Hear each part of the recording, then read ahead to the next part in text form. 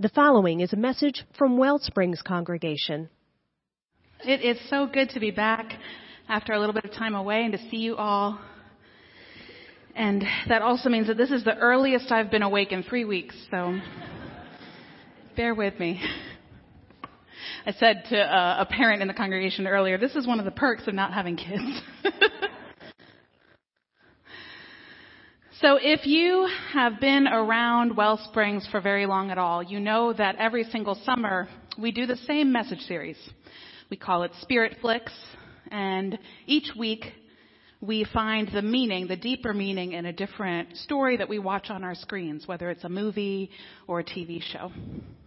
And if you have been around here long enough to get to know me at all, you know that if any halfway decent documentaries have come out in the previous year, I will be talking about them when I get up here. So I was very excited to see that this film came out this past year. Knock Down the House. How many of you have had a chance to watch it? It's on Netflix, a couple of you.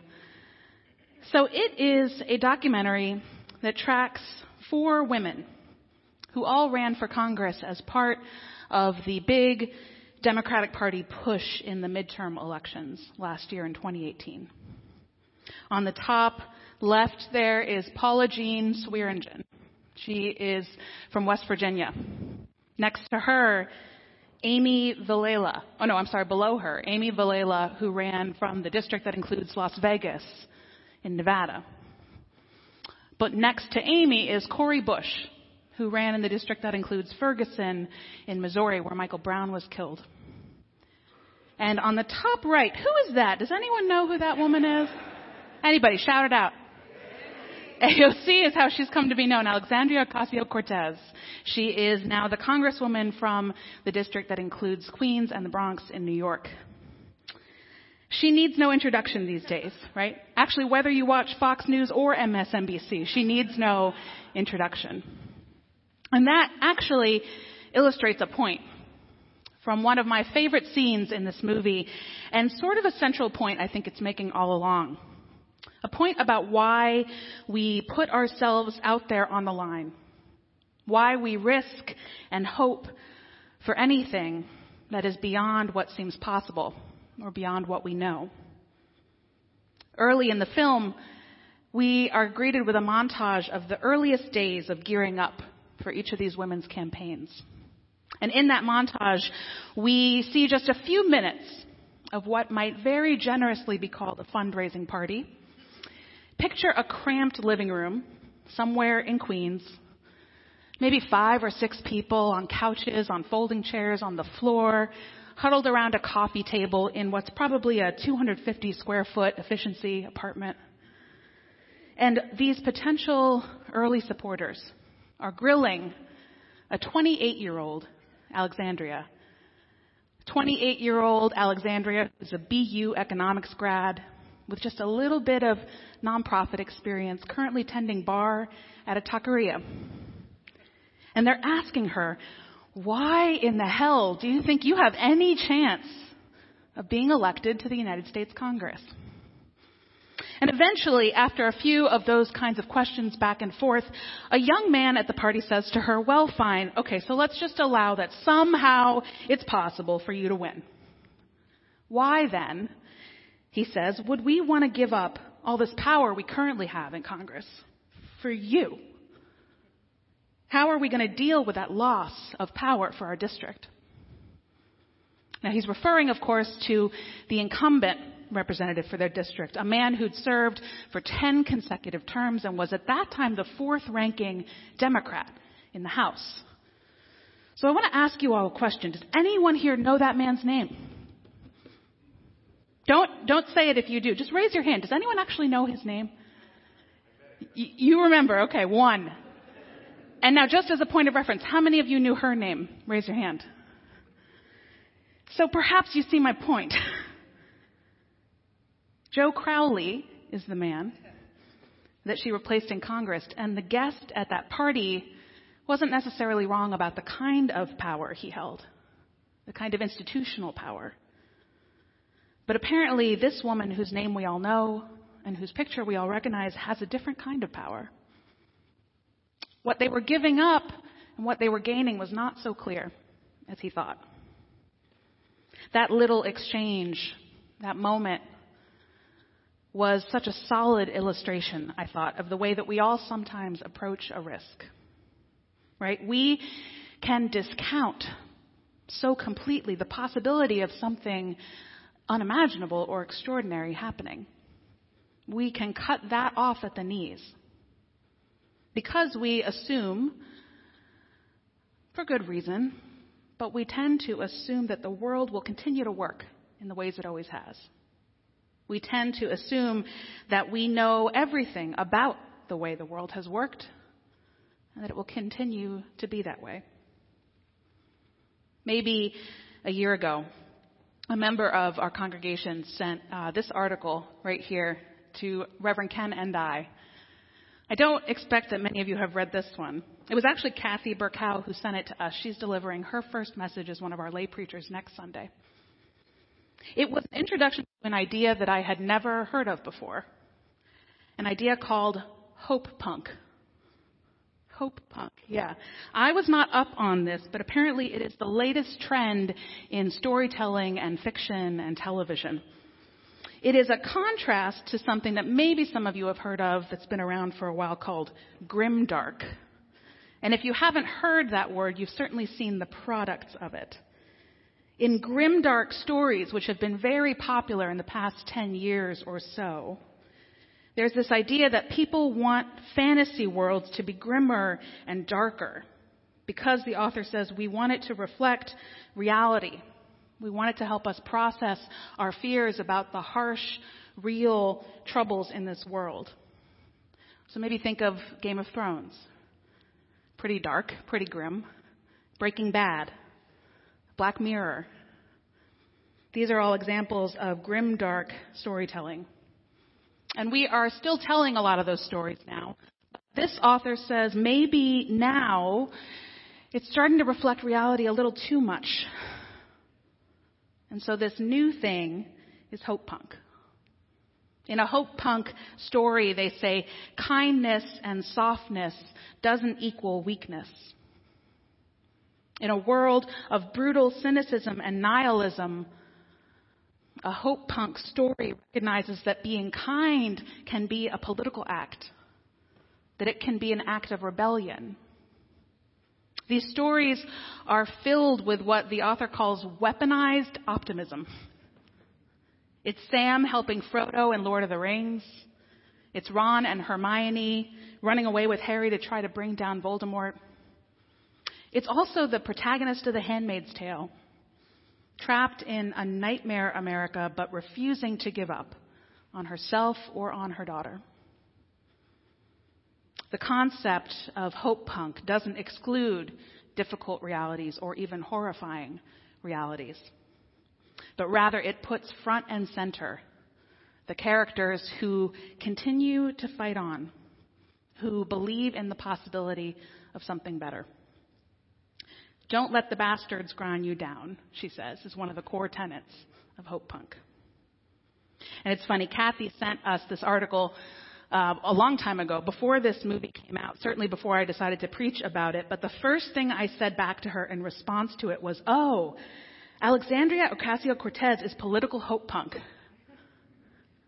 She is, to me at least. And to me, it's not necessarily about her ideology or her politics.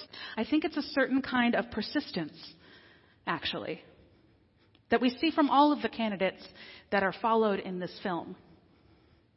It's the way that they all embody drawing on bravery, sticking it out, and they all draw on our sense of connectedness to do so, with absolutely no victory promised to them. There's a phrase that I've heard a lot recently in this political cycle, which began already long ago for the next election in 2020 for president. As the candidates who are running begin to introduce themselves to us all, I hear this phrase a lot, happy warrior. Have any of you heard that? Some of the commentators love to use it. It's usually used in reference to this guy on the right here. There's Cory Booker. Cory Booker just living his best life on the debate stage, right? having a time of his life. Julian Castro, who he's talking to, he can be a pretty happy warrior himself, but the commentators love to use this phrase to describe Cory Booker. It's a term that's been used in politics for a few decades, actually. But it comes from a much older source, from a piece of writing from 1806 by the poet William Wordsworth. A 200-year-old poem called The Character of the Happy Warrior. It's very long. I won't read it all. But it's worth reading. I was surprised how fresh it felt to me, particularly in light of some of the things we have been talking about here at Wellsprings, what Ken preached about when he was up here 2 weeks ago. The character of the happy warrior reads like such a lovely description of a healthy and warm and strong masculinity. It is a description really of strong character for any person. And again, odd considering it's 200 years old, but it's a very hope punk kind of poem. This man who Wordsworth describes, the subject of the poem, does not live in an easy time. He is at war. But the image that's painted of him is all about resisting the temptation to give in to evil. Resisting the temptation to fight evil with further evil. Urging us instead to look for ways that we can build on kindness, that we can build on good and fight back from that foundation. It's very long, but I will read you just a little excerpt. His soul's feeling rendered more compassionate because occasions rise so often that demand such sacrifice. He is more skillful in self-knowledge as more he is exposed to suffering and distress. Thence also more alive to tenderness. I think this is one of the hardest paradoxes, one of the most difficult lines of tension that we all walk. And I'm sad to say, I think it never goes away. It's a lifelong condition.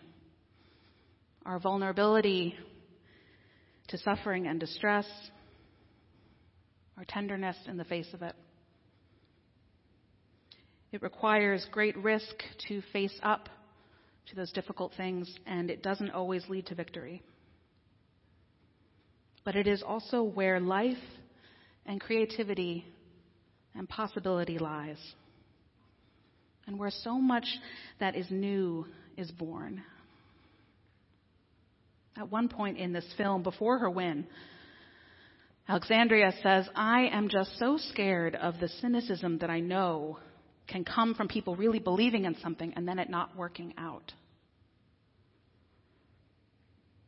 We all walk that line in each moment when we try to decide what is safe and what is worth it, how much disappointment we can handle in the risks in our lives. We face different kinds of choices personally, in our families, in our careers, in our personal growth, about what is worth risking. And we look at the reality around us, and that is why we just choose differently sometimes.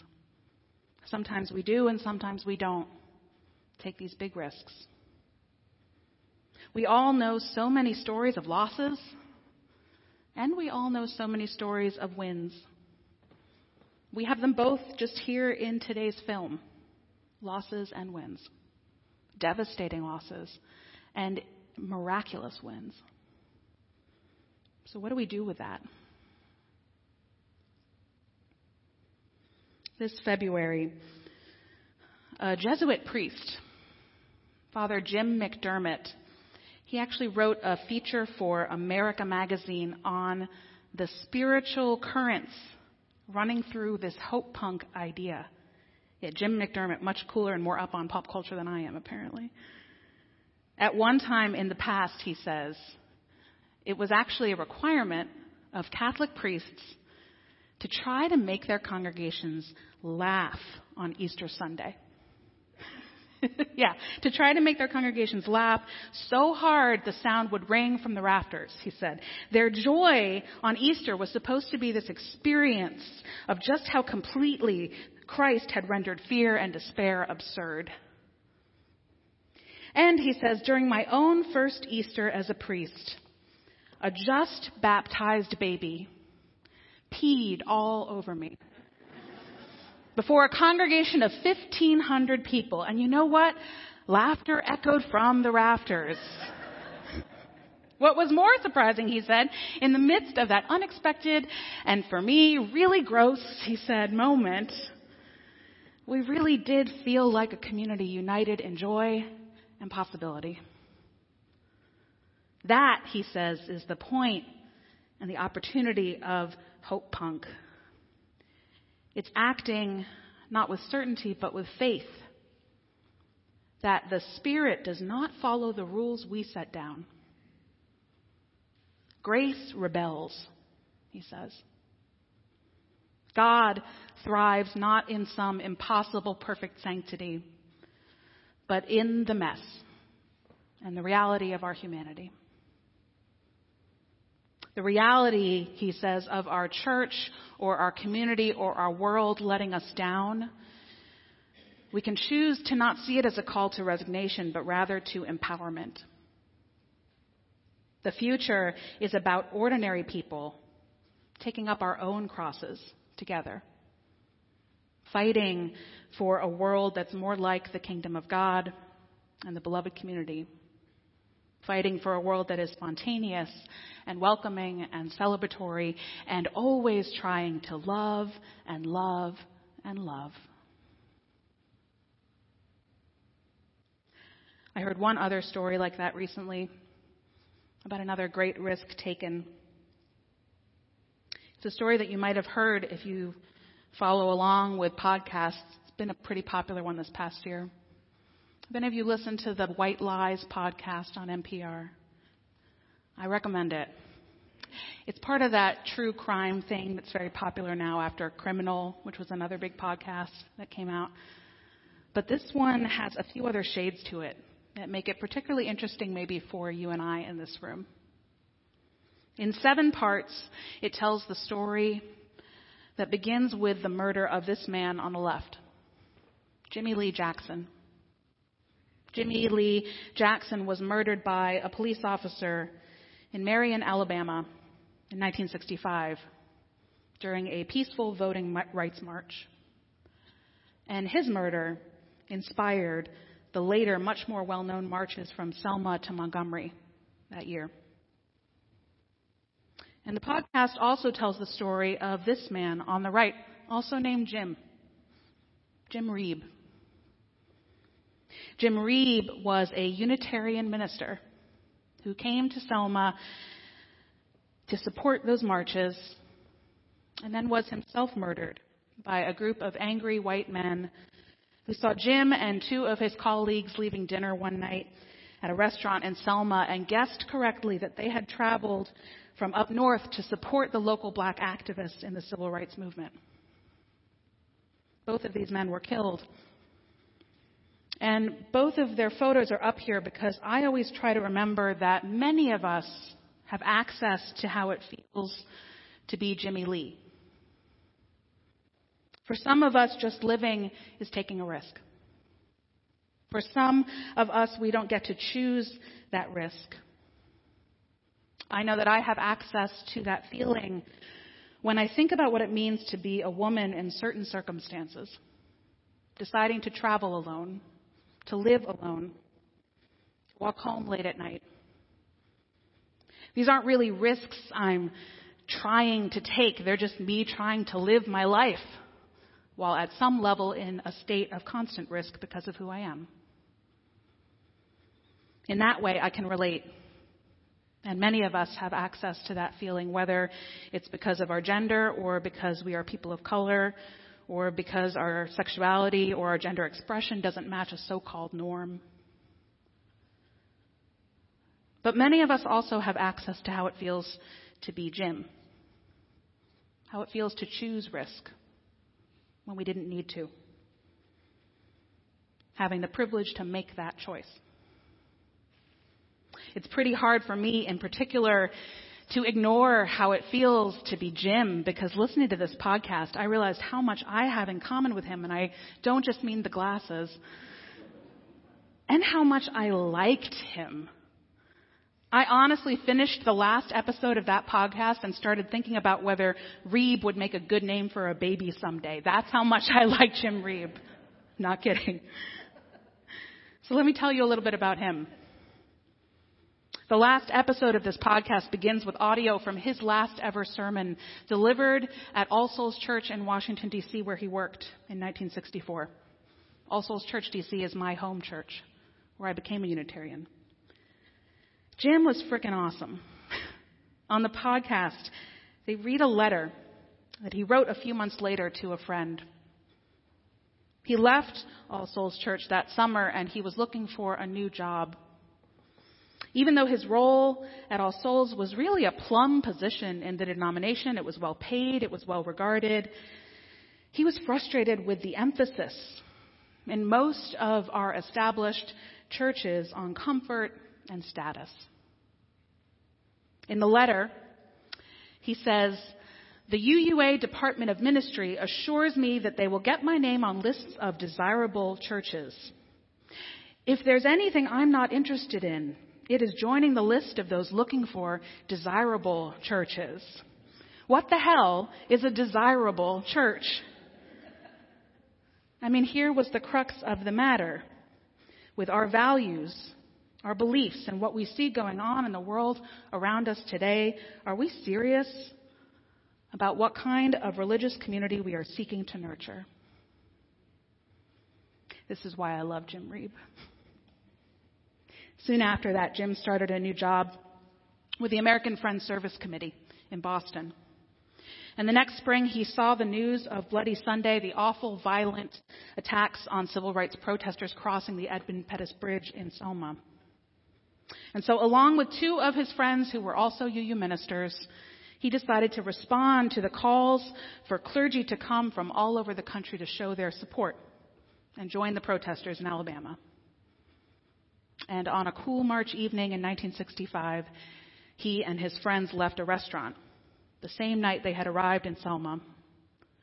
And on the road home, they were ambushed and beaten by a group of white supremacists. And Jim was beaten so badly that he died. The most harrowing thing about this story for me was listening to them interview one of Jim's friends who was there that night, Clark Olson, as he narrated what it was like to try to get Jim some help in the hours after the attack, to sit by Jim's side on the long ambulance ride and hold his hand as he died. It was impossible for me as a minister, as a UU minister, as Clark Olson's colleague. I've met Clark Olson. It was impossible listening to that story to not imagine what it would be like to make that choice today, to respond to a call to come to the border or a detention center or a white supremacist rally, maybe here in our own state, and to end up in an ambulance with one of the colleagues that I love,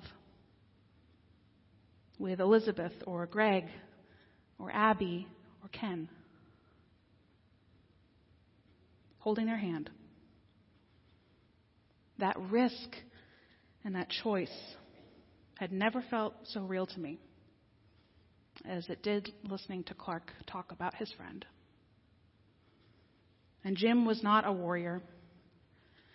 He didn't train for this. He wasn't even really a seasoned activist. He wasn't beaten while protesting.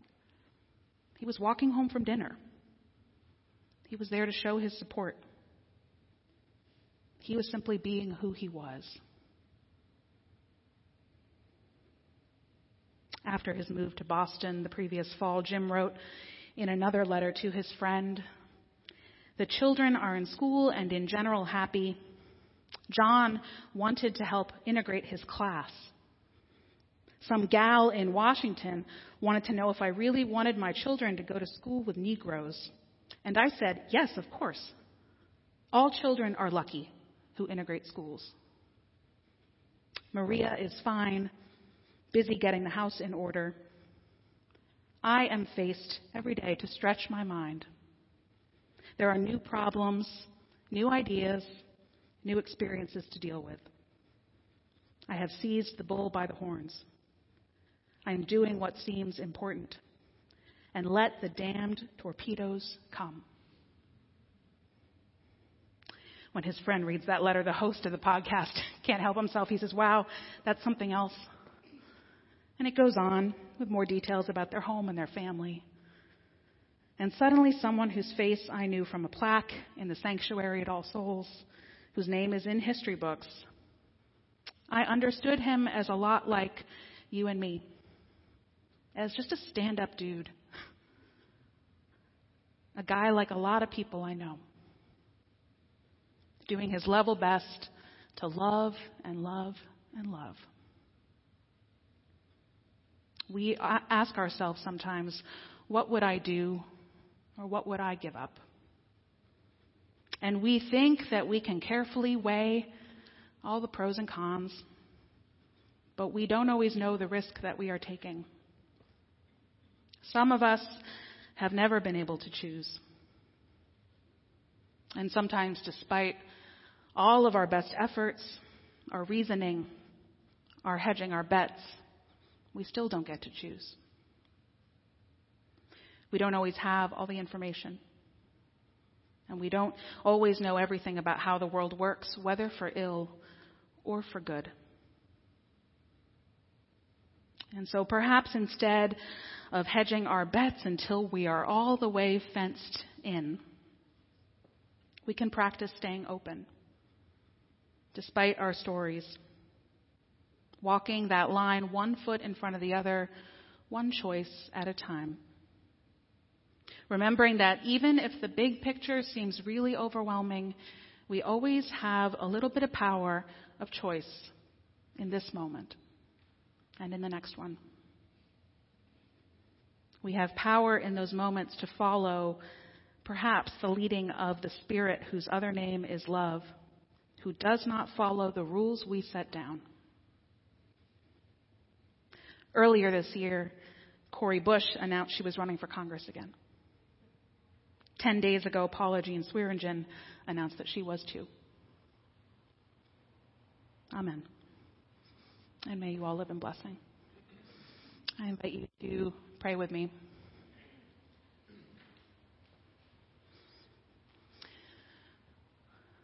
God of the fullness of what's possible. Spirit whose other name is love. A love that is beyond our comprehension, that is made holy by being greater than we can imagine, by meeting us in difficult places, by showing us grace when we think all is lost. I pray that we all find moments to remember to return to that call. That even if we can't do it in every moment, and who of us could, that we make the choice sometimes to turn towards that Spirit, to open ourselves up to what may be, if love might win. For these prayers that I have spoken out loud, and for the prayers each of these people carries on their hearts, we say amen. If you enjoyed this message and would like to support the mission of Wellsprings, go to our website, wellspringsuu.org. That's Wellsprings, the letters uu.org.